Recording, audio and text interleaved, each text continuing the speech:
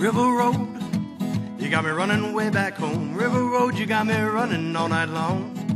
You got me singing some canal boat song. River Road, you got me running all night long. Everybody, welcome to another episode of Niner Nuts. I'm Dan, along with James. James, say hello. What's up, everybody? We're here. We're two best buddies who are nuts about the Niners. At least one is. One, I understand you have to celebrate Philadelphia right now. You guys kind of deserve it. Well, I can't believe this is actually happening. I don't know what world I'm living in. I think I've actually died and gone to heaven with the way the Phillies and the Eagles are playing. My two favorite loves, baseball and football. Like, I don't know. I don't know what I did to deserve this. I don't know what the city of the Philadelphia did to deserve this, but we'll take it.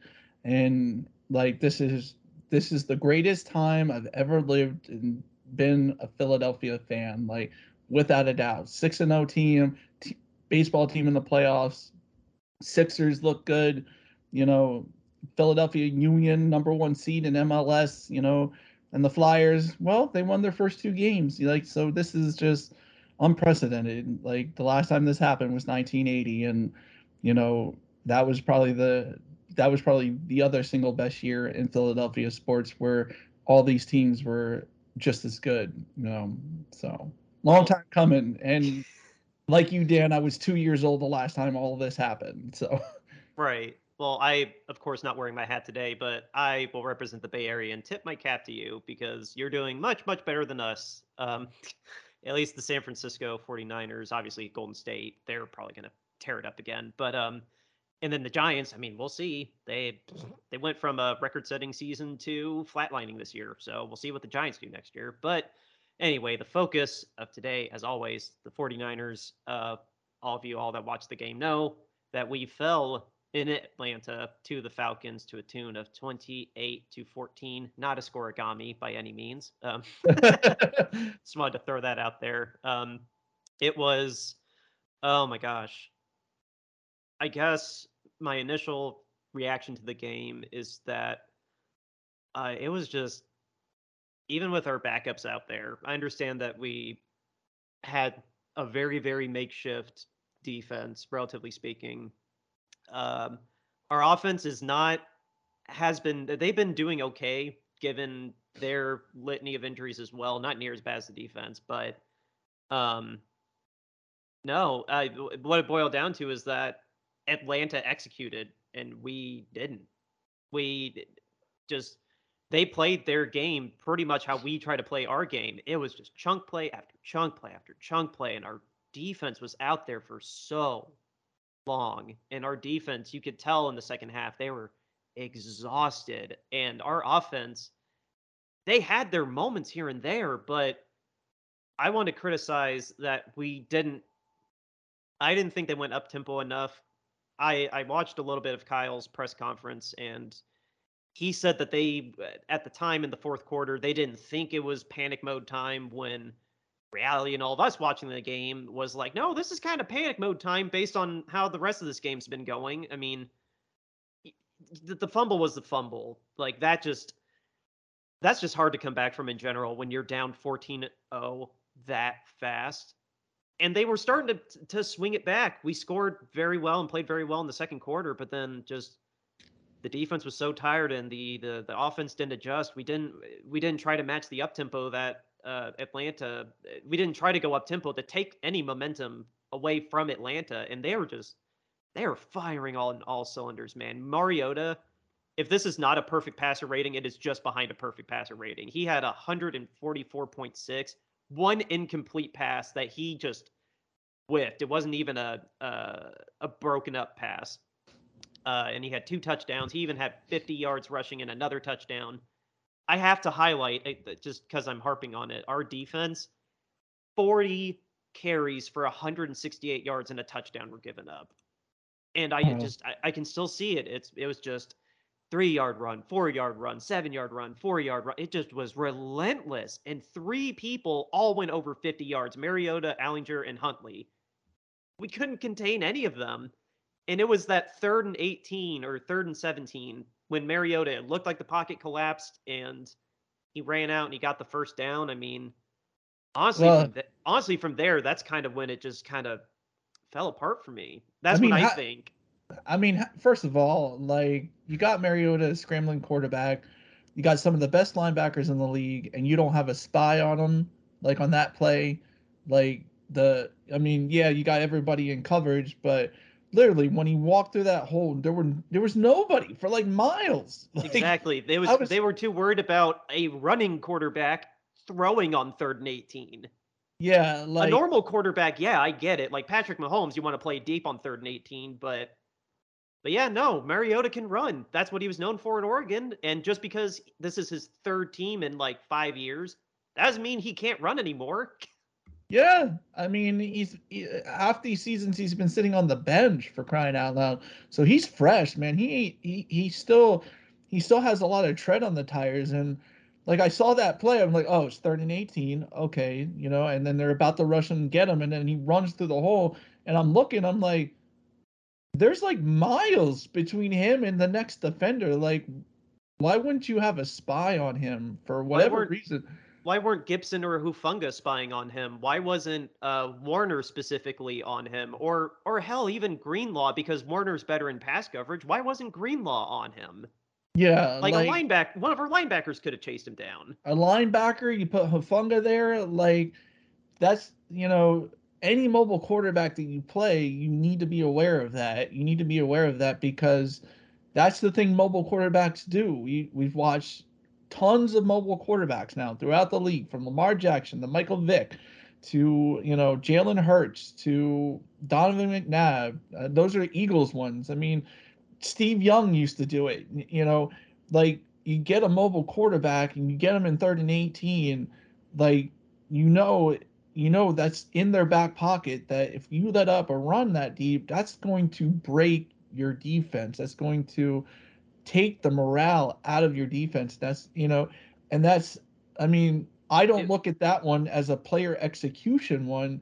That falls on the coach because there were literally 4 rushers and 8 defenders in the pass, which is great if you're going against, Peyton Manning or something. But you throw up, you got a mobile quarterback. You need to put somebody on the second level that's going to watch him and contain him if he gets outside that pocket. right. And I mean, again, I get it. We were we were injured to all hell and back on defense, and I'm surprised we gave up this much, 40 for 168 again. But my God, I just Well, that was insane. They didn't even need to pass. Like I'm not surprised he only threw 14 times, but even still, if he wanted to, uh, we didn't have either of our starting quarterbacks in like or for half the game because we lost Mooney. We lost Mooney. He didn't come back out after halftime, so we're down to our 3rd, 4th, and 5th string cornerbacks. Our entire defensive line outside of Ekubom, if he ever stayed in the game because he had to come out like 5 times for his tendonitis. The only people that were you you only had to worry about Fred Warner, Dre Greenlaw, Hufunga, and Gibson. That is so many holes, and it showed that the unit that we have right now was makeshift. They didn't have the same kind of chemistry that all the starters did. And that's it at the end of the day is that Atlanta was able to take advantage of that and execute because we were mentally exhausted and they stepped on our throats and didn't let up. It didn't matter that Jimmy didn't get sacked. Jimmy actually had a good game. All things considered, this loss was not on him in any way. Oh, you're muted. I might not want to blame it on Jimmy, but I might want to blame it on the receivers. Like, here's the thing. Like Yeah, they definitely didn't help him out. We The talk receiver about drops notwithstanding. we talk about defense on the show too. We've talked about how this is one of the historic defenses and how 17 points is the earmark. Now, when you got injuries and things like that, really the defense only gave up 21 points, which is 3 drives. They let them score on 3 drives, 3 long, methodical drives. The other touchdown comes from a fumble by Wilson, and it was a scoop and score. So can't put too much on the defense. We talked about that play, but at the same time, you're on offense. You can't fumble the ball. And when the ball is in your hand, you need to catch it. Like if you're a receiver, it hits you in the hands.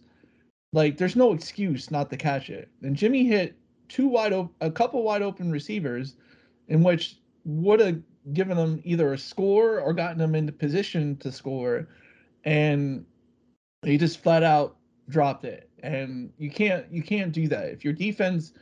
The defense basically there was 3 drives in which the Falcons offense was successful. You take that turnover away, that scoop and score away, and you actually score on that drive, and on the you score on the drive that you gave up the fumble and not give that score. We got a 21-21 game. So Right. there's some blame to go on the offense. I wouldn't put it on Jimmy like you said, but those receivers dropping those balls, that obviously is, that's crucial. Your It defense. it could have been so much worse though. Like we only recorded one fumble, that the ultimate consequence fumble, unfortunately, but it could have been so much worse, dude. Like drops aside, like Ray's drop and Warner's drop and just well, not a drop, but just whiffing on that pass to Kittle, that would have been a touchdown. Brandon fumbled one of his catches that Debo was lucky enough to fall on, and Jimmy lost the football, but luckily our center, Brendel, jumped on it. So if those two were lost, this would be exponentially worse. Potentially, this could have been a 40 burger if the Falcons recovered those two. So thank God we only had one. And then the interceptions, luckily they didn't matter.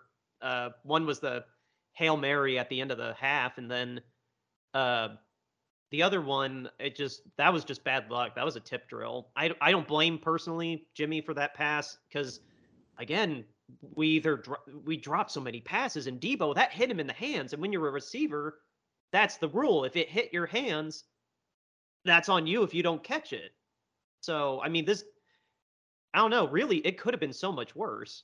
It could have been so much worse, and the defense had a crucial spot there, but at the same time, I think more of the blame still has to fall on the offense. And like with all these mistakes and everything that was going on, you're on the road. You got to play a crisper game on the road. You got to come out there. You can't be making all these mistakes, or otherwise that's what's going to happen. You have an injured defense.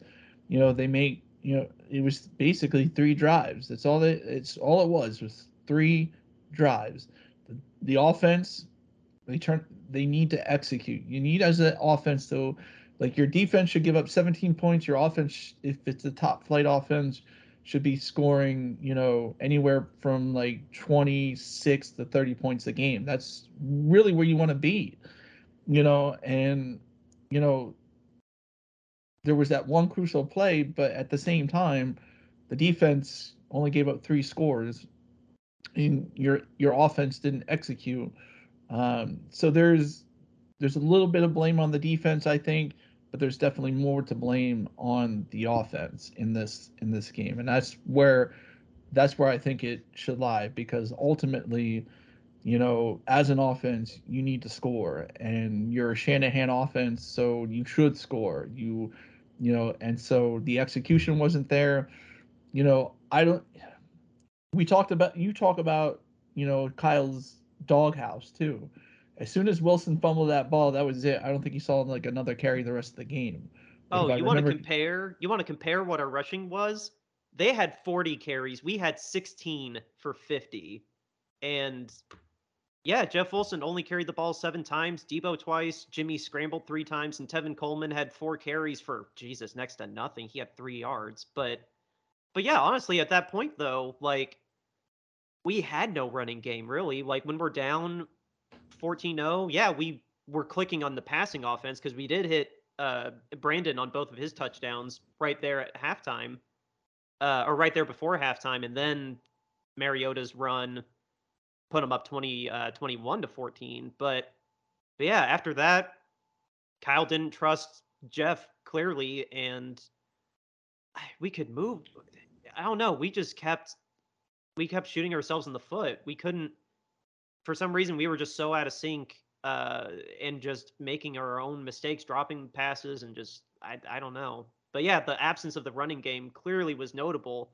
it gave us no control. And when we're down, Kyle didn't.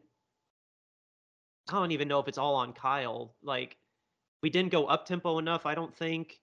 But I mean, back to what I was saying with Atlanta.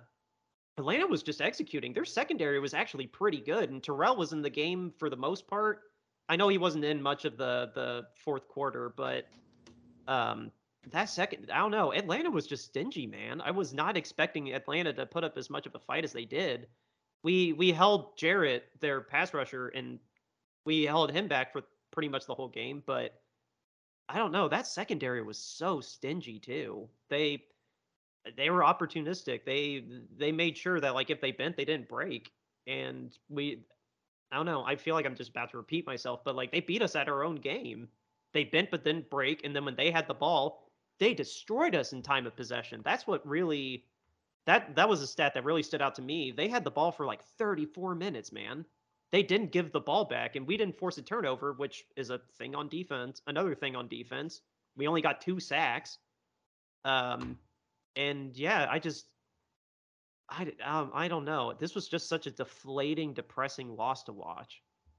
Like at the end of the day, and it's just because of the state of where we are. I don't know. We got to figure out a way to regroup and just accept that this is the roster we're going to have because we're not going to get that many people back for Kansas City.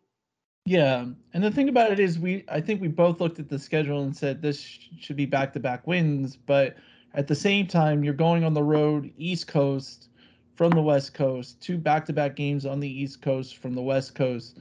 If I told you going into that you're going to play 2 back-to-back games, you're going to come out 1-1. I mean, is that something you would have taken at the beginning, or was it something like we need to be 2-0 to come out of this to be where we need to be, you know?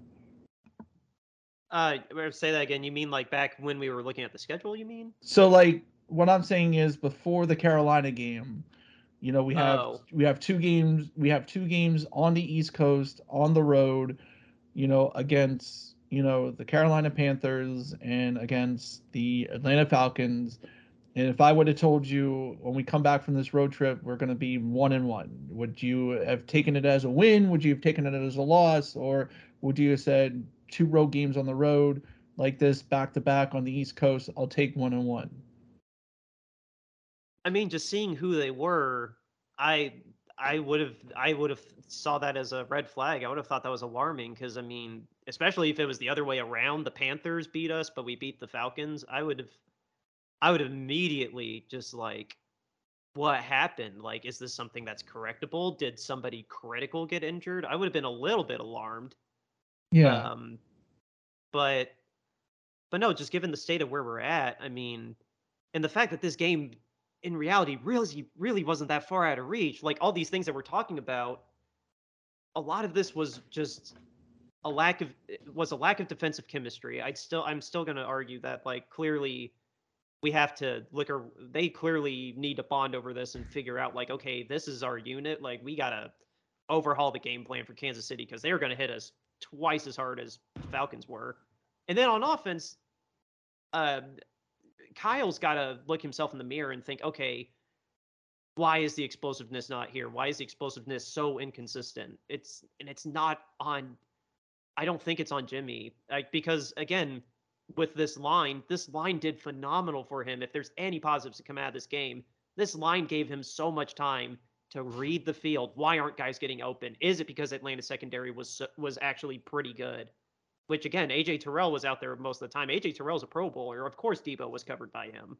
So why Yeah. wasn't anyone else able to get open? Why was he so stubborn about the running game? Why did he just like, okay, no more running? Was it strictly this stupid idea that like because we're down so much we have to abandon the run? Like But you look at there's it, got to be a lot of soul searching after this game. And but so yeah, I would have been alarmed if you told me 1-1 after these 2 games, just because we should have beaten both these guys. well, I would say you definitely can't abandon the run game, even if you're down. I mean, And Jeff abandoning Wilson's the not a bad runner, and neither is Tevin Coleman. And Tevin touched the ball 4 times. yeah, like you can't abandon your offense is not built and predicated on Jimmy throwing for 300 yards. You know that's not what Jimmy is. You No, win. if Jimmy throws the ball 30 times a game or 30 times, we probably lost that game. Let's be real. Exactly. Your formula for winning is run the ball. Jimmy manages and passes when you need to. And when Kyle just, after the scoop and score, just sort of abandons the run, you get it tied by the end of the half, right? You had it tied by the end of the half. You know, you don't need to abandon the run in that situation. Like it's tied 14-14. We're going into the second half. Even if you get down by one score, you're on mute. You're on mute. Sorry, I was saying 21-14, but even still, the ball came back to us, so we had it, so we could have tied it immediately. Exactly. It's you shouldn't abandon the run. I mean, I felt like they got down 14-0. They caught up, and but like they obviously didn't like running the ball after that. And you don't really run the read option with Jimmy so much, but Oh no, we shouldn't. No, but you, he's not a very depth runner. Let's say. but your bread and butter and how you're going to win games, without Trey Lance, so to speak, is you're going to need to run the ball. You're going to need to you got one of the best offensive lines in all of football. And you're telling me, just because a guy fumbled once, like, I mean, he fumbled at the beginning of the game, it caused a scoop and score, whatever. You can't just like you got to give him a chance to redeem himself. You can't just We throw him got into the Tevin Coleman, we got Mason, we got Debo Samuel. At least even like make him a decoy so everybody thinks Debo got it for a sweep and then throw it over the middle. I mean, there's so many things that you can do that to give up on the run and just totally go to the air in this situation. Like, I don't think it was a smart decision by Kyle. And, when your team's not executing in the pass game and you're not even running the ball, and it became a mess. And so, the offense not executing on pass plays and the lack of run, after Wilson basically fumbled the ball, like, I mean, that's, you can't just abandon it once somebody fumbles the ball. You tied the game up 14-14. You did what you had to. Come out the second half, they score. You're only down by a touchdown. You can still run the ball. You can still run it down their throats because you Yeah, have the ability. it's a resetting of the deck, really. Like, yeah, we're down one score. 21 is not any scarier than if it was 14-7 or if it was 28-21. Like, it's one score. We weren't that bad in a hole. Yeah, I mean, and so the decision to try and air it out and get the points quick, like you got your bread and butter run game. You got one of the best offensive lines in the NFL. Just, you know, Yeah, just because Trent Williams wasn't there, well, the third guy, because his backup got hurt, for being a third string left tackle, he was doing fine too. Like, this offensive line's really not that bad. and the thing about it is too, one of the easiest things and one of the things that linemen like to do, and one of the easiest things for linemen to do in this league is run block. Because it's just about beating the guy in front of you. Okay. That's And what it's Kittle says. Kittle would much rather pancake someone than make a catch.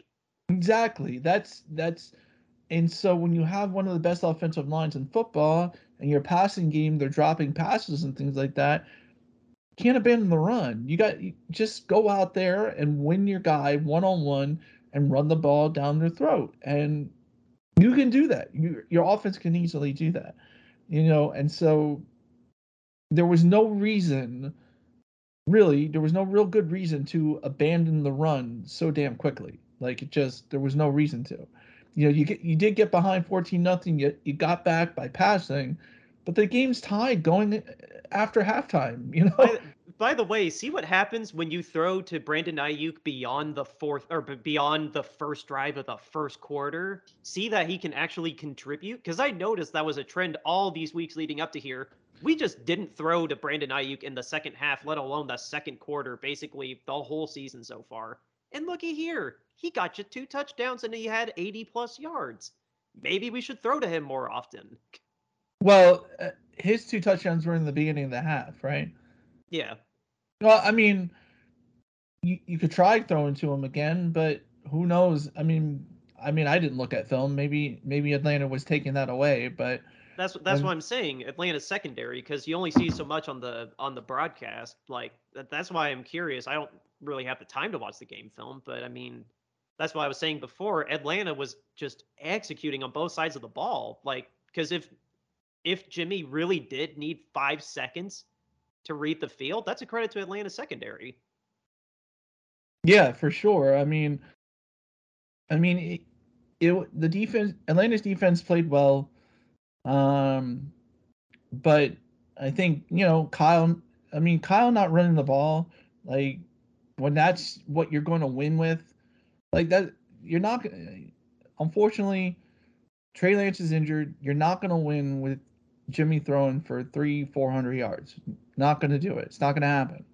And if it does, you're probably behind so far that you need to throw the ball to keep up. So, Well, his 296 yards, impressive on paper, but let's remember too that so much of that was garbage time. Like stat sheet's the stat sheet, sure, but yeah. Remember, we did throw a lot in garbage time, and then on that 8-minute drive, all we got out of it was a failed fourth down conversion and like 80 yards padded on Jimmy's stat line at the end of the day. That's all that came out of that drive, unfortunately. well, I mean, you're just your formula for winning. Excuse me, I had to burp. Your formula for winning is running the ball. I mean, that's what this one you do. You're one of the best offensive line. Go run the damn ball.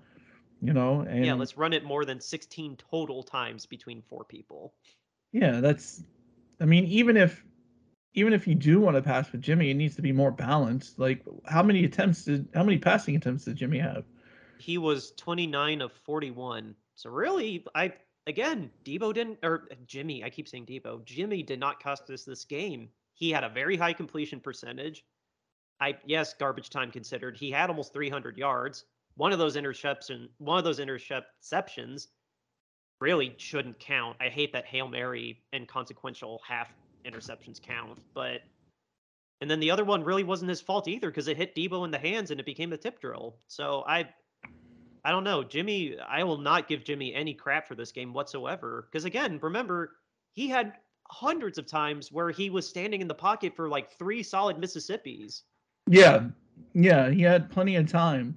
So it'd be interesting to gather, like, I mean, if we looked at film, who was open, where was Jimmy looking at, what's going on there. But at the same time, 29-16, that's nearly a 2-to-1 ratio. You're passing it 66% of the time, as compared to running it 33% of the time. Anybody can tell you, you know, when you have a team like the 49ers do, you can't win that way. Like, that's not the way to win. You need a more balanced attack, when it comes to running and passing the ball. Yeah, this is almost opposite of what Atlanta did. Atlanta was 14 attempts and 40 runs, and we were 41 attempts and 16 runs. It's almost exact, like kissing cousins opposite. Exactly. And then, like, I mean, I don't, I was frustrated because, yeah, they were dropping passes, but at the same time, like, as I'm listening to the game, because I had to listen to the game on the way up because I was traveling from Rockledge to Orlando for school, and I'm listening to the game and I'm hearing the announcers. I forget who your radio broadcaster is, but he's like, we haven't seen Wilson at all, since the first half. Like, he's just I kind of so wish I listened to him instead of the broadcasters we had. We had like D level or C level Fox broadcasters. I don't even remember their name, but they were not that good. well. I mean, the 49ers, I do like. I'm gonna have to learn his name because I do like him. I'll pull He's it up really, here. yeah. Pull up his name because I do like him because I think I get a good viewpoint of what's going on in the game for the 49ers. And we can listen to him because we have NFL Plus. So Right. I'm trying to. Stupid Bing. Bing is my default. How is that not specific enough? 49ers radio broadcaster name. How is that not specific enough? Don Klein. Here we go. Nope. Are you still there?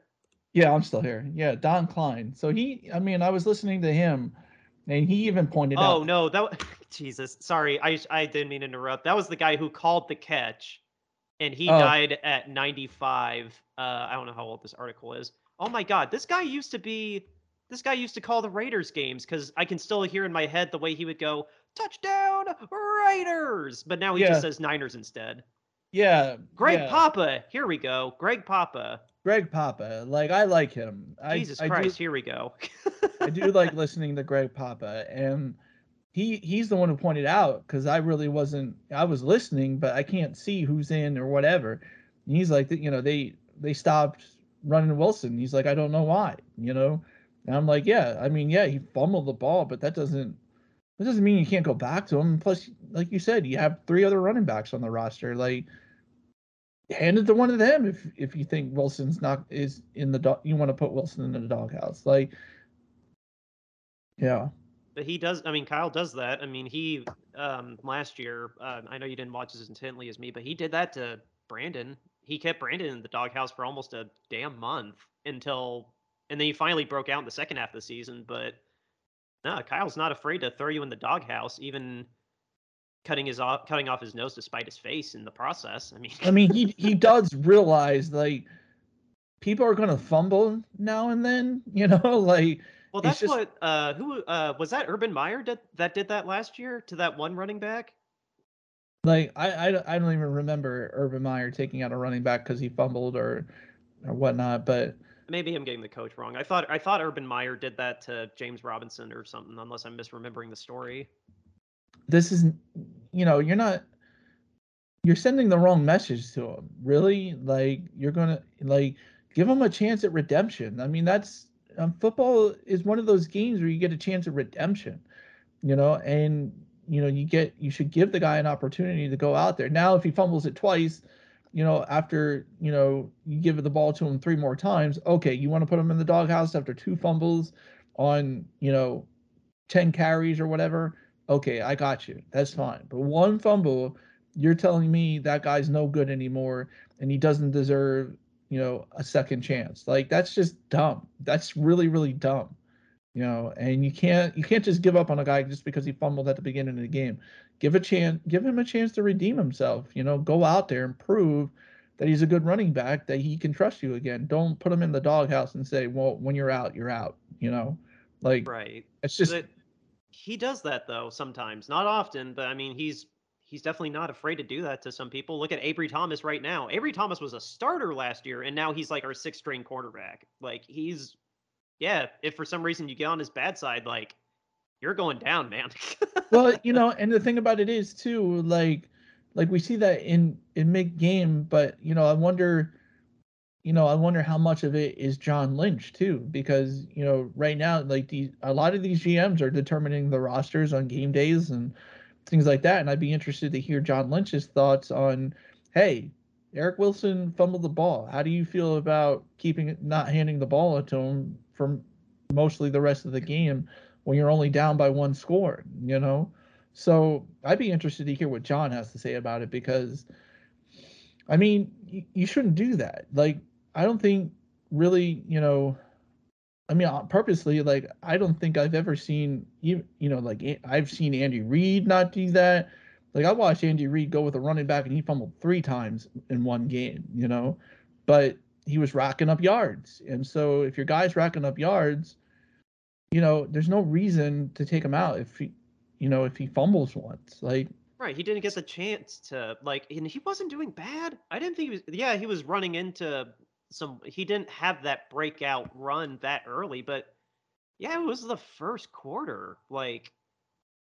So I agree with you there. Like, bro, we still got 3 quarters of football left. It's not his fault that they were able to take it all the way back. Like, yeah, the ball control is his fault, but that wasn't a guaranteed touchdown. Like, that was a fluke.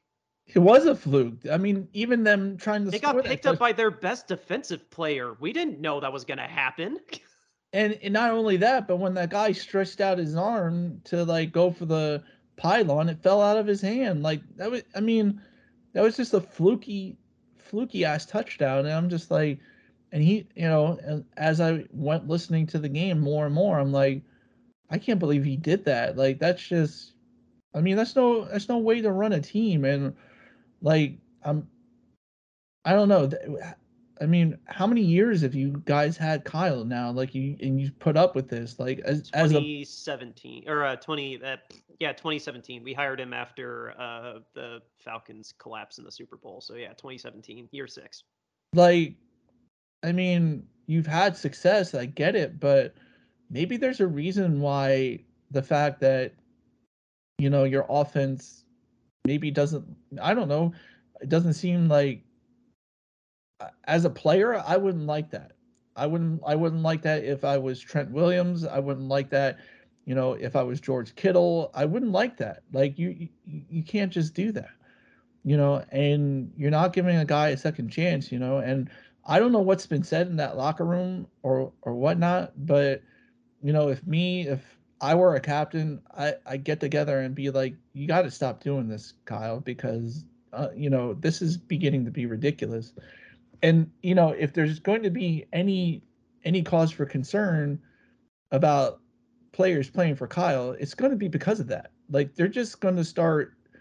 Eventually, this is going to collapse if he keeps doing this. Like you can't survive this way in the NFL by being this way. And your team can run the ball. That's what its bread and butter is. You don't abandon it. Just they tied the game up. Kid fumbled. You got it back. Let him go out there and redeem himself. Run up, run up the yards. Run 30 times. That's what you built to do. Right. I agree. I mean, this is the only time that I can think of where it seemed like it was this alarming. I mean, maybe I could look back and find another game or two, but no, it's absolutely worth a concern that he was. It's another questionable thing, kind of like when we questioned why have Trey Lance run up the gut so much. Yeah, and I've been debating with people on that on Twitter because I watched Jalen Hurts and I watched the Jesus, Eagles. still? That was 6 weeks ago. Well, somebody brought up the fact that Jalen Hurts is a running quarterback and he's running 13 times a game, and I'm explaining to them, I was like, they don't run up the middle with the quarter. Like the quarterback's option is not always to run up the middle like it was with Kyle. Like literally, Kyle was running up the middle with Trey Lance. He got like a decent amount of yards, and then they started reading the play, and they were getting 2 yards and 2 yards. Like run it a little bit more sporadically, like the Eagles do. Like the Eagles won't. I've never seen them on one drive, unless they're getting 10 yards at a pop, run that play 10 yards, 10 yards. No, I'd never seen them run it 2 yards, 2 yards, 2 yards, 2 yards. Like, you don't do that on the same drive, and you don't want to do it on a consistent basis because, yeah, your quarterback's probably going to get injured because there's not a lot of room to slide. Guys are coming at you from all different angles, and yeah, I, that's my point of view. Now, you can have whatever point of view you want, but if you want to say that the Eagles are doing the same thing with Jalen Hurts that the 49ers were doing with Trey Lance, no, they're not. They're not. Like, they're just not. And so yeah, I don't know. People are going to argue whatever, but like they're Right. they're calling me out like I don't watch the games. Like they bring up a highlight film from last year and say, "Oh, look, you ran up the middle here." I was like, "Yeah, they don't do that every single play." Like that's what Kyle was doing. And so Right. yeah, whatever. But yeah. Anyway, just seeing how long we've been going, it was a deflating loss, but I do, before we get to our next segment, I just need to just someone I should have credited who I took this from off Twitter. But somebody took the time to write out an injury list like I wanted to. I just couldn't find the time to. But someone did a very, very meticulous job on it. I'm not going to read this like verbatim, but just to take a look at the state of where we are, I'll just list off the starters. On offense, really, I'm going to read this for a question too. I'm not reading this just to be a misogynist or whatever. Or not misogynist, masochist. That's what I was trying to say. But no, obviously Trey Lance done for the year. Elijah Mitchell, we're still probably another. What, this is week 6. We're still probably another 3 weeks away from him coming back at minimum. Some backup tight ends. Trent Williams. There is hope.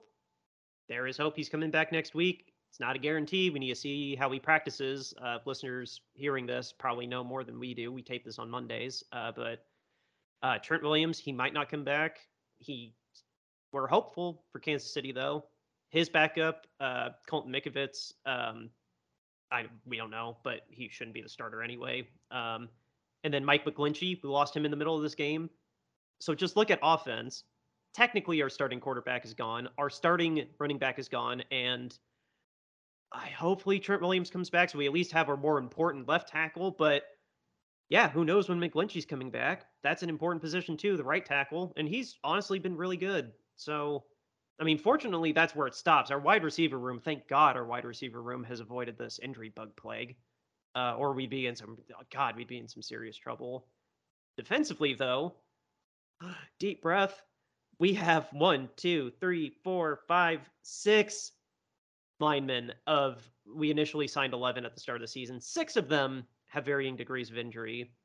Nick Bosa, kind of the same with Trent Williams. Hopefully he can come back next week, but we just have to see how he practices. Ekubom, oh my God. We lost, but give this dude a game ball for balling out as hard as he could, literally giving his body to the game. He had to come out like 5 times, man. I would be shocked if he was playing next week. Jordan Willis, we lost him a couple weeks ago. Kinlaw, he officially went on IR because he's got this horrible chronic knee issue. They just can't get the fluid out of his knee. I was reading up on that. But he finally went to IR. Arik Armstead, one of our captains, he almost went on IR this week. They decided not to put him on IR. I guess they're going to wait and see this week and decide then if he needs to go on IR and miss like 4 games formally like that. But yeah, he was almost on IR because of his plantar fasciitis. And then Maurice Hurst, we lost him like in training camp. So, I mean, he was not. But again, pay attention. That's 6 defensive linemen, and all 4 of those 6 were listed as starters week 1. I don't know what to say. I would love to see any other team go through this and see how they come out and see if they're 3-3. And then, of course, Al-Shaair, we are still kind of like at least a month away from him coming back, one of our linebackers. And then of our defensive backs, Jimmy Ward has been gone. We're still trying to figure out if Jimmy Ward can come back and play with a cast on his hand like JPP. He didn't play this week. And then all 3 of our number 1, 2, and 3 corners, we lost Ward. We don't know how his groin injury is. Mosley, he tore his ACL. We know he's gone for the year. And then with Jason Verrett, we didn't activate him this week because he still has knee soreness, and we're getting dangerously close to when a player on PUP needs to be activated or sent to permanent IR. So we're very close to decision time if we're going to have him back. And who knows if we're going to have any of these. God, I hope we get Ward back. You know, I've been in love with Ward this entire season. Yeah. So I guess my question is like, I don't know. From your outsider perspective, how do you feel me going through that injury list? Because luckily not many of them are IR, but it's still scary because that means it's open ended. We don't have a definitive answer, and some of these injuries are really bad and are keeping Elijah Mitchell out for a while, Al-Shaair out for a while. We don't know when Ward is coming back. We might have to put Armstead and Verrett on IR. It's terrifying because there is no answer. Well, I'm going to tell you something right now.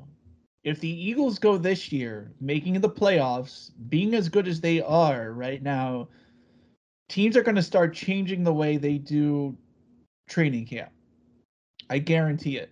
Because right now the laundry list of injuries that you have are not on the Eagles. And it wasn't on there last year too. And people are starting to attribute this to the fact that the Eagles don't practice as much in training camp at the beginning of the year and put their bodies through all that nonsense. And this is the new NFL. Like, you're restricted as to how much practice you can, but coaches still feel the need to push and push and push. And analytics came in, and people were like, well, there was a theory that maybe if you didn't practice so much in training camp and saved your guys, during the preseason, that going into the season you'd be healthy and you'd be a lot healthier going throughout the season and limit injuries. Last year, didn't have a lot of injuries, not a lot of season-ending injuries.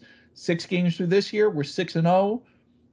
Don't have a lot of people on the injury list, and like, so it's gonna like this is I think, now that the Eagles are doing it a second year in a row, they're not off to a slow start, like they were last year. Because last year they got off to a slow start, and that's one of the things people attributed to their slow start was the fact that they didn't have hard enough practices in the preseason. But now we're seeing like there's people know how to play football, and these guys know how to play, most of your guys. So maybe you let the veterans, maybe you don't let them practice as much. You take them out, you don't let them practice as much, and you practice less to conserve your guys for the season so that you're not at week 6 like you guys are with a laundry list full of injured players. And this is where the Eagles are doing. And if they're successful, if they go on to win, I mean, even if they win 13, 12, 13 games and end up with one of the top seeds in the NFC, people are going to, and, especially if they get there without a lot of injuries, teams are going to be like, GMs are going to look and start saying, maybe we should be doing this too, so that we don't end up having to pull people off practice squads all the time or anything like that, or so that we don't have a laundry list of injuries and we're not going, weeks without people like a majority of our roster, Right. and yeah, and right now, this is looking like our 2020 season all over again. This is almost going the exact same way. Early in the season, we were losing so many players. Like, I'm thankful we didn't lose Gould. He had a knee bruise, but he was still able to play. But like the fact that that was a silver lining amongst the rest of this list is still, I'm terrified. Honestly, I just want to know when any of these guys are coming back, and that's what sucks is because so many of these are open ended. yeah, I mean, so I think, a lot of people said what the Eagles was doing. They didn't know if it was going to work. The Eagles were one of the first teams to try this. We're now seeing the benefits of that. And we're now seeing the fact that it doesn't necessarily mean you're going to get off to a slow start. The fact that you didn't go hard in practice during the preseason, that you didn't push the limits with how much time that you can practice in the preseason. The Eagles don't even get hardly even close to what you're allowed to practice for this reason, to not be injured during the regular season and to make it through the regular season with all your good guys, with all your roster, and not have too many injuries. And that's, maybe that's where the league should trend, because the Eagles are obviously proving that this theory is actually starting to work. And so I mean, I think, I dig it. We need to change something. This has happened too many times that yeah, it just it and this is alarming. We need to like this off season. We need to change something. And if it's as simple as that, I'm all ears. And if I'm John Lynch, I'm all ears for any plan to change our off season procedurally. well, and it's funny because, back in during when we had Adam from our San Francisco 49ers host, you know, we talked about this and I said, well, what would you rather have? Would you rather have like a slow start maybe and take less injuries, or would you take a fast start and have a bunch of injuries? And like we sort of talked about like this non-practicing thing, and yeah, this is what the Eagles have done the last 2 years. And last year they started out slow, but now we're seeing the reason why they started out slow wasn't because they didn't practice. It was because they weren't playing to this team's strength, which was running the ball. And once they started running the ball, they ended up in the playoffs, and they didn't have a lot of injuries still. So this year, they did the same thing. We're at week 6. I think last night's game, everybody played. Everybody played last night. And the only 2 injuries I think that we had were Lane Johnson got a concussion, so he's going to be in concussion protocol, and You our just guard, I'm sorry, you said your guard. our guard too. I think he's been having nagging injuries, but like he played, he started the game, and I think he finished. And then the other guy that got injured was CJ Gardner, CJ Gardner Johnson. He went out with a hand, but that guy came back in and had an interception. So, like, when your guys are a lot fresher and haven't been beaten up for 6 weeks, they tend to recover from injury a little bit quicker in the season. Whereas now you're looking at it's week 6 and we got half our roster going. So Right. I think I think after seeing the Eagles, what they're doing and how they're starting, and realizing that, hey, maybe we don't go so hard and we can save our roster and we're not having to pick people off practice squads and stuff. So You reminded me, the one that wasn't on that list because it just happened 2 hours ago when I got home from work. Hufunga is in the concussion protocol, so now he's questionable for next week. So that's awesome. why the heck was he in the game then? He got taken out for a couple plays to get checked out, and he was fine during the game. They let him back in, and now he's back formally in the concussion protocol again. So, Jeez.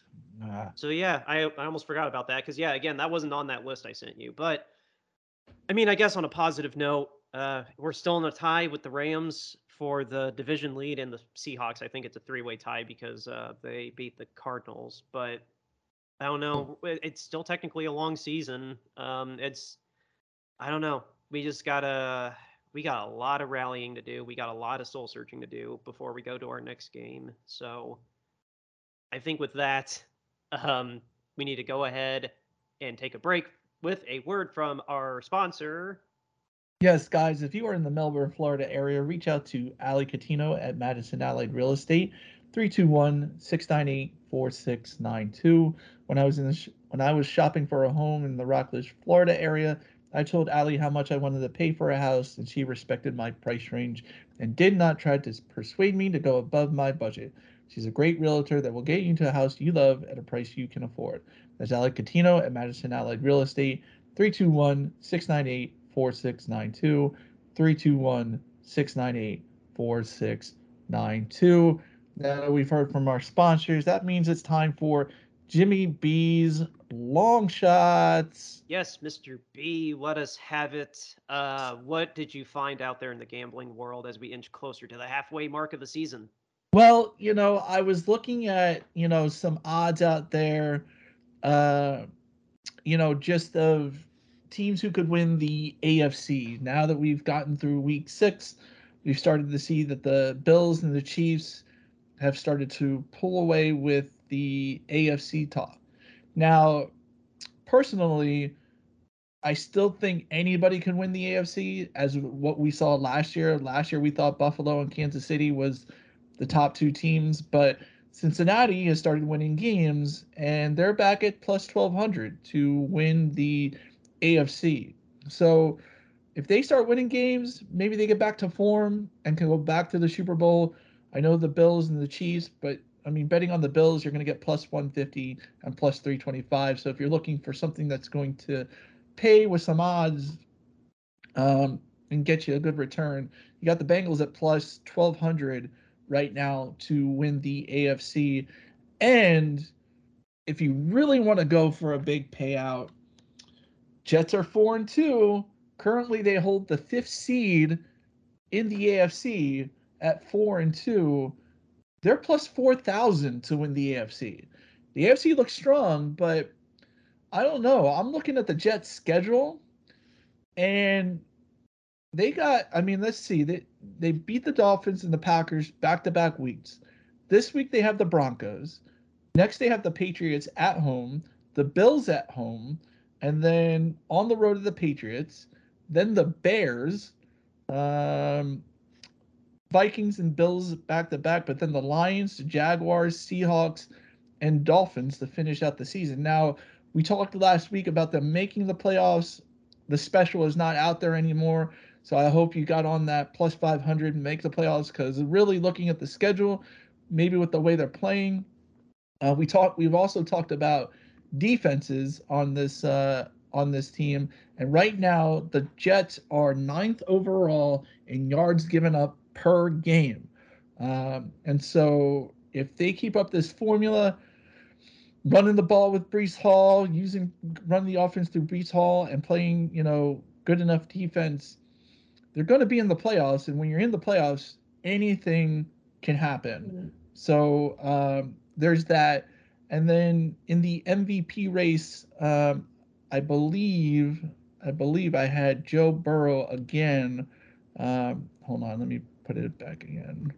So I had the regular season. Let me look up awards. I think I had Joe Burrow. Joe Burrow was at I believe plus 3,000 to win MVP now. So if he gets on a roll, maybe you get a nice good odds on Joe Burrow winning MVP. The favorites right now are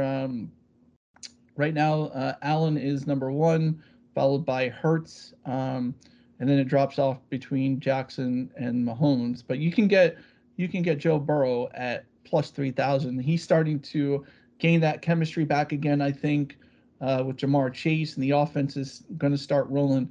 So maybe look to them as to maybe being, a surprise out of the AFC, getting back on track. And, we'll see. But I think the Bengals are a team to look out for, and I think the Jets are a team to look out for now. So, but if you really want to take a long shot, just to win the AFC right now is plus 4,000. I mean, you never know. They are in a playoff spot after week 6, 5th seed. They get a couple. If they get an upset over Buffalo, they're in first place in the AFC East. Dude, Robert, I'm so thrilled for Robert Saleh. He was such a tremendous guy and such a tremendous coach. I'm amazed that we didn't have a bigger drop off between him and D'Amico Ryans, but it was rough. It was rough there at the start, but I mean, I don't know. I'm pulling for the Jets. I really hope that the floor doesn't fall out for them. I really don't. He's too good a guy. He's too good a coach, and it took a little bit, but that chemistry seems to finally be paying off. And give credit to Robert Saleh. After they lost in the first week of the season, he came out and he was like, I'm taking receipts of all this crap you're saying about us. Like, the balls that guy had to say that at that moment, and now his team is coming through, is they're 4-2. I get it. Let's not get too overexcited, but still, he went out there and he basically laid his head on the chopping block for his team and said that he believed in this team, that this team was going to get it right. Right now they're looking like that, and the odds right now are in your favor to get on a bandwagon right now if you want to get it. And if you want to, if you really want to go out there, man, it's we're looking, if you think maybe if they get better, or if you think maybe get on it now, it's plus 10,000 for them to win the Super Bowl. Just so, $10 gets you $1,000 in that instance. So I'm so thrilled for the Jets. I love those odds. I do have to ask, even though I know we're running short on time. New York sports. Are you remotely terrified of the Giants now after all the? Well, remember they're 5-1. They are 5-1. That is objective truth. They are 5-1, man. Does that alarm you in any way? The way that they've beaten the Packers and the Ravens, and their defense is stepping up, if nothing else. Well, they're playing a lot of close games, and so they're playing a lot of close games. That's one of the things. A lot of their games, they're not winning by blowouts. They're winning by one score, which teams can survive in this league one season under one score, but you can't. I mean, going out there and expecting to win every game by one score is not a formula for winning. So, are they a good scrappy team? Yes. Do I think they could be the first team to hand the Eagles a loss? I do. I came on here and gave you odds of that. I told you the Eagles would not lose to Dallas. I was right. I said if you really want some long odds on somebody who's going to take out the Eagles, be the first team to take out the Eagles, I told you it was the Giants at plus 1,800. So it's a division rival. These things are heated. The Eagles have owned the Giants in the past, but you got a new head coach. McDermott's making a great case for Coach of the Year, man. Who Dable? You mean Dable? Or Dave? I keep calling him McDermott. Yeah, Yeah, McDermott's the Buffalo coach. My bad. Yeah, Brian Dable. I mean, he's making a good case for Coach of the Year, but I mean, like, it's a division game. You got a team believing in itself. You got an undefeated Eagles team. If you're one win away, if they remain one win away from the Eagles somehow, like, then that game becomes monstrumental in, that's going to be for the division. Oh, flex that game into prime time. Flex that game into prime time. It's going to be for the division, right? And if they stay, if the Eagles are still undefeated and the Giants are at one loss, you're also looking at the Giants looking at home field advantage, right? Throughout the playoffs, if it gets to that point, right? If the Giants continue to win and the Eagles continue to win, and they get to a game where the Eagles, I don't know where the Giants are on the schedule. I know it's late in the season, but they get late in the schedule, week 14, when the Eagles are 13-0 and the Giants are 12-1. You're looking at a battle not only for NFC East dominance, but NFC dominance in a week one bye in the playoffs. So, December 11th at 1:00 on Fox. I don't see that one getting flexed. If it does boil down to you guys, your season finale is January 8th. The Giants come to the Eagles. Yeah, and that could be flexed in the prime time if that game matters as much as like it's been trending so far. If it matters that way. Now, the Eagles have a potential to go 17-0, and if they play like they have been playing right now, I don't see them going 17-0. I will say that. I think somebody's going to outplay them somehow, and because they're winning. They're not, these last couple of games, they haven't dominated as much on the defensive end, and so they've given up 17 points in back-to-back games, which we talked about is good, but also the offense in the last two games has scored 26 and 20 points, to coincide with that.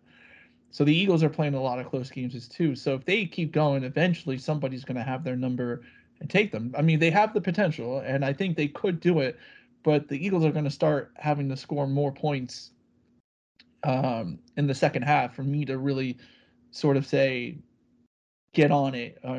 They're definitely going to do it. A couple of weeks ago, yeah, I was like that, but now seeing them a couple more weeks, it's like, okay, they're sort of playing with fire with this whole score 20 points in the second quarter and then only score a touchdown the rest of the way. They're sort of playing with fire in that manner. I think we have a good defense. It's given up. We gave up 35 to the Lions the first week, but now we've buckled down, given up 17 points at home and away. They're a good defense, but if they're giving up 17 points and the offense gets puttered out by a good defense, or a defense just comes up with a scheme to stop both the run and the pass on them, then yeah. But the Giants could be that team. The Giants could be that team that beats them. I said that even before we got here. Like, they may be the first team that beats them. And if even if in week 14 the Eagles are 13-0 and the Giants are 11-2, that game still matters just as much because if they beat them there, then the Eagles are 13-1, the Giants are 12-2, which means that last game of the season is going to matter that much more as well because the winner of that will win the NFC East. So, it's that Giants Eagles game is going to matter whether it's for the division, whether it's for the NFC number 1 seed. It's going to matter. The Giants, if they have belief in themselves, like they're gonna go play. They're obviously playing hard for Dabo now, and he's got Danny Dimes playing at a way like where he's not turning the ball over so much. I mean, you know it it could come down to the Giants and the Eagles for the NFC East, for sure. I I'm just saying, man. I think I don't know. It's definitely a game that everybody's gonna want to watch. Both Yeah, of them. It's gonna be good. yeah. And The net. I don't think Yeah. I don't even think the Eagles don't even go past Dallas for the rest of like traveling wise. Like they're not going to the West Coast anymore. Like their longest travel day I think is Dallas in December. Um, they got the Colts, I think, but that's an East Coast game. I think they play the Texans and the Titans too this year. And two of those games, one of those games is going to be at home. The other two are going to be on the road. They're not going to really travel too far outside the East Coast for the rest of the season. So I think they're going to go. They're good enough to go on the roll and keep that going. And I think the Giants game is really where people should look for the Eagles' first loss. And I said that a couple of weeks ago when we had the specials. Giants were plus 1,800 to deliver the Eagles their first loss. Guaranteed that the Eagles wouldn't lose to Dallas. They didn't. And I think that's where it's going to trend. Like, I think looking at the schedule, Eagles go all the way up until that Giants game, and we'll see what happens in the Giants game. Right on. And thank you also for the bets. Those are very interesting numbers as always. Looking to the future, though, brush off the dirt from this loss. It's time to get back to work because we got a big one. It was certainly advertised as the nationally broadcast game for 4:30 on Fox. We are finally going back home to the West Coast, and we're going to be on the West Coast for quite a while for the next month, or for the next 3 weeks, and then we go to Mexico. But we're hosting the Kansas City Chiefs. Again, it looked like it was being advertised as this is the game everybody's going to be getting at 4:30. That means Greg Olson and I forgot his partner's name. They're going to be calling this game. It's at 4:30 East Coast time, which is going to be 1:30 West Coast time on Fox. I am nervous as hell about this game. I really hope we get more than just Williams and Bosa back, but I know that's a pipe dream. But you know what? I don't know. We just gotta strap on our pads, and do our best. I can't say I'm excited in the traditional sense, but I don't know. It's going to be heated. I don't know. A lot of Well, people on our roster are still bitter about the Super Bowl, and we're playing in that game. So I mean, it's going to be an emotional game. So that's who we got next. This Sunday is going to be the Chiefs. but I tell you what, they're gonna play for this game. They're gonna play up in this game. I guarantee it. They're gonna play up because they've been on the road for over a week now. They've been on the road, in West Virginia. They're coming home to their beds, right? And how good does it feel when you've been on a long road trip coming back to your own bed? Like, how good does that feel to get inside your sheets that you haven't slept in for over a week, and How get good back in? how good a feeling that's going to feel when the home crowd is booing the ever loving crap out of Patrick Mahomes, thinking he can come here and beat us. Which I mean, that's how they're going to act, obviously. I'm going to be cheering my head off too. I don't want us to lose this game. I read that injury list and I'm like, we're going to have to earn it. That's what I'm trying to say. We're going to have to earn this game because this is not going to be an easy game. It's not going to be an easy game, but I think the 49ers will come out on top of this one because, the Chiefs, you know, they lost to Buffalo at home. They are mortal. They do Yeah, look mortal this year. I'll give you they look that. they look mortal, and I think, like I said, like they've played 2 games on the road in the East Coast for they've been out on the road for over a week. Their bodies are hurt 2 weeks. right now. 2 weeks, yeah, they've been out on the road for 2 weeks with football, with the injuries, all that. They're getting to come home and sleep in their own bed. It's gonna feel good. They're gonna go into that game refreshed and rejuvenated. They've been home all week after a tough road loss, trying to go back out there and prove that you still belong at the top of the division. They're taking on the big bad Chiefs, who handed you the Super Bowl loss a couple of years ago. You got Charvarius Ward. If he comes back, that's his old team. You know, so I think you're going to see a 49ers win. Like, I know I said Atlanta. I felt good about Atlanta. I was wrong, but I think after spending 2 weeks on the road, playing 2 hard football games on the road, they're going to come home back to their beds, and it's just going to feel so nice on their bodies and just refresh them, and they're going to be ready to play the Kansas City Chiefs and hopefully come out with a win. They shot themselves in the foot against the Colts. I mean, I'll take a win for my hometown Colts, but that was definitely the Chiefs shooting themselves in the foot. So that's what I'm hoping. I'm hoping that we can get them off the rocker and catch them off guard like the Colts did. But with that, yeah, next week is the Chiefs. The A-listers are going to be calling that game at 4:30. James, let everybody know where they can reach out to us in the meantime.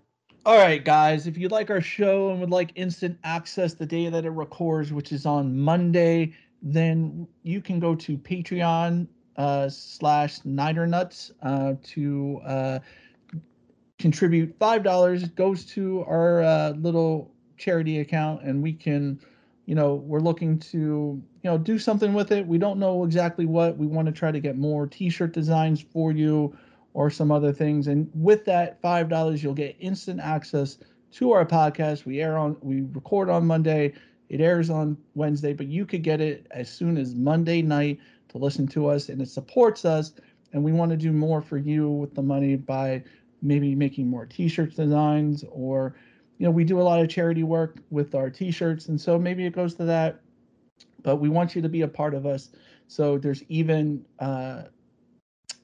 guest appearances on our show, in which you would also get merchandise as well. We have 2 tiers for that, so look into that. If you want to reach out to us on Twitter, we are at Niner Nuts. If you want to email us, whatever, you want to chit chat with us, you want to give us a review for the show because you left a 5-star on Spotify, uh, go ahead and reach out to us. It's 49ernuts at gmail.com. That's 49ernuts at gmail.com. Also, if you leave a 5-star review on Apple, you're going to need to email us there so that we can read your 5-star review on the air. If you have a question for us, you can go there. Also, we're on Facebook at Niner Nuts on Facebook. If you want our apparel, just Google Niner Nuts apparel, then go to thebonfire.com link. Currently, right now, all the proceeds from the shirts that we sell on Bonfire go to DC Human Trafficking Recovery Centers in an effort to pressure the NFL to vote Dan Snyder out, which, if you've been paying attention, might be starting to come a little bit soon. We might see the world burn. Who knows? I mean, Ooh, by the time our non-Patreons are listening to this, this is post the owner meeting. I almost forgot. That is happening on the 18th tomorrow from when we're taping this. So, so yeah, we'll see what happens with that. I know. I mean, it's a whole nother podcast that we could get into that. But if you wanna donate to a good cause and get some apparel from us, go to bonfire.com, research Niner Nuts apparel. That way you can support DC Human Trafficking Recovery Centers, and get some good out into the community. Dan, do you have anything else that you'd like to say? Yeah, I didn't really give this player a proper shout out while we were recapping the game, but I want to shout out our rookie Sam Womack.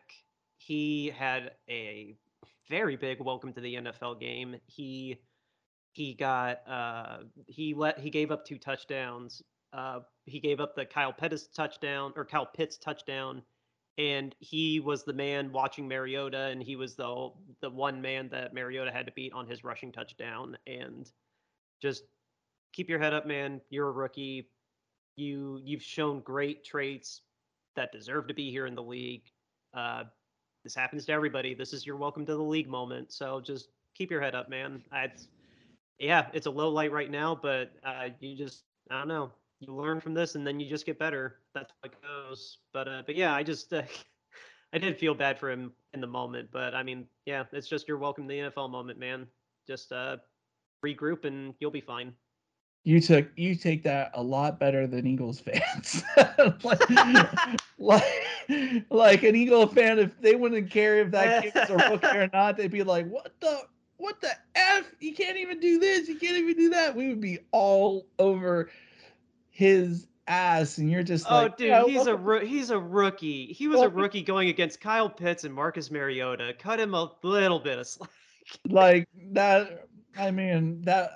He's barely taller than me too for a defensive back. Like it's not like it's not Mike Evans covering Kyle Pitts. Like he's a rookie. I'm just telling you right now, like that's the difference between 49ers and Eagles fans. Like right there, if we would have saw all of that going on, we'd be like, why the heck is he out there? Why can't they get somebody? Why can't they get his backup to come in for him? Like that's the way it would be in Philadelphia. I'm just telling you right now. We get on players' asses more than I guess 49ers fans do. I'm trying to be the optimist. I love what I saw of Womack in the preseason, and I just wanted to give him a little shout out. It's gonna be all right, man. You gave up 2 touchdowns, but you're gonna be all right, man. Don't worry about it. It happens to everybody. Everybody's got one bad game.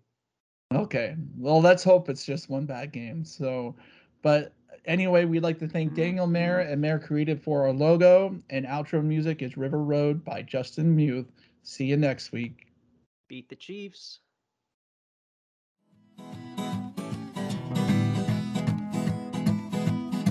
River Road, you got me running way back home. River Road, you got me running all night long. You got me singing some canal boat song. River Road, you got me running all night long.